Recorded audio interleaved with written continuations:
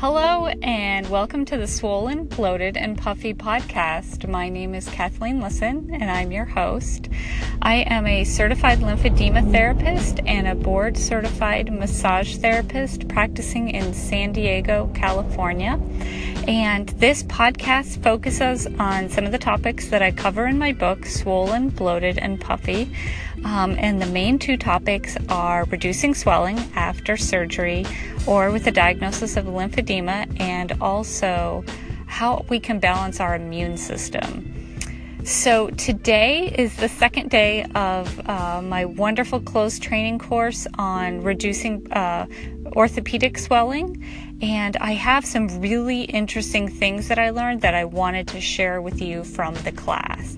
So the first one is we were discussing different ways that you could have swelling that are other than like trauma, things that you knew where the swelling would come from. Kind of like if you banged something or if you had surgery, you know where the swelling comes from. And if you've had surgery to remove your lymph nodes and then your arm or the leg nearby swells up, it's likely to be lymphedema. So these things, there were two things we were talking about. And the first is if you're just puffy everywhere and it's come on at one certain point, and whether it's chronic, it stays with you, or you catch it and you've just puffy all over. One of the things you can do is get a test for your albumin level, and if your albumin level is off, that can actually cause like system-wide, body-wide, just puffiness. And you should talk to your physician about getting a protein supplement. And it was suggested that you can have this protein, just start taking protein in a liquid form, and it would be the protein that your physician suggests. So definitely don't just take my advice and run with it. Have a conversation with your doctor about that.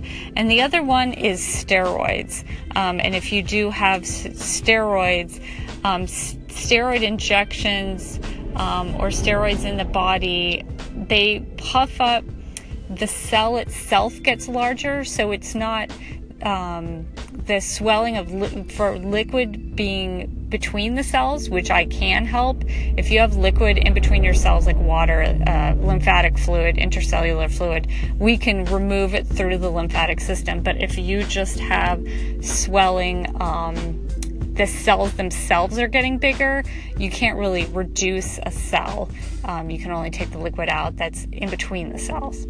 So those were two things to look at that you can definitely look at with your doctor's help.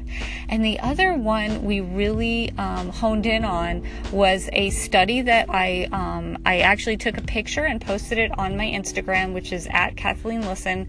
So follow me on Instagram, or pull up my Instagram account and you can find the citation for the study on the bottom. But it was basically a study that looked at edema, like swelling after surgery or after trauma, and how long it took the swelling to subside if nothing was done versus if you had the manual lymphatic drainage and also scar massage. And it's just stunning to me, because if you did have manual lymphatic drainage and you did have some scar massage around the scar tissue, and these are both things that I do, so I'm passionate about the results of the study, the edema, the swelling went down within 3 months. And if in this study, so it's not just me, it's not just some of my clients, but it's an actual study that was done, if you have surgery or trauma and you don't have manual lymphatic drainage, you don't have any scar massage for it, the swelling doesn't resolve for 9 to 18 months. So the difference is the full resolution of the swelling within 3 months, and then sometimes swelling still present in your body for an entire year, which is just, it's crazy. So these are the studies and the results that really drive me to learn these skills, and I'm able to give them to people in San Diego.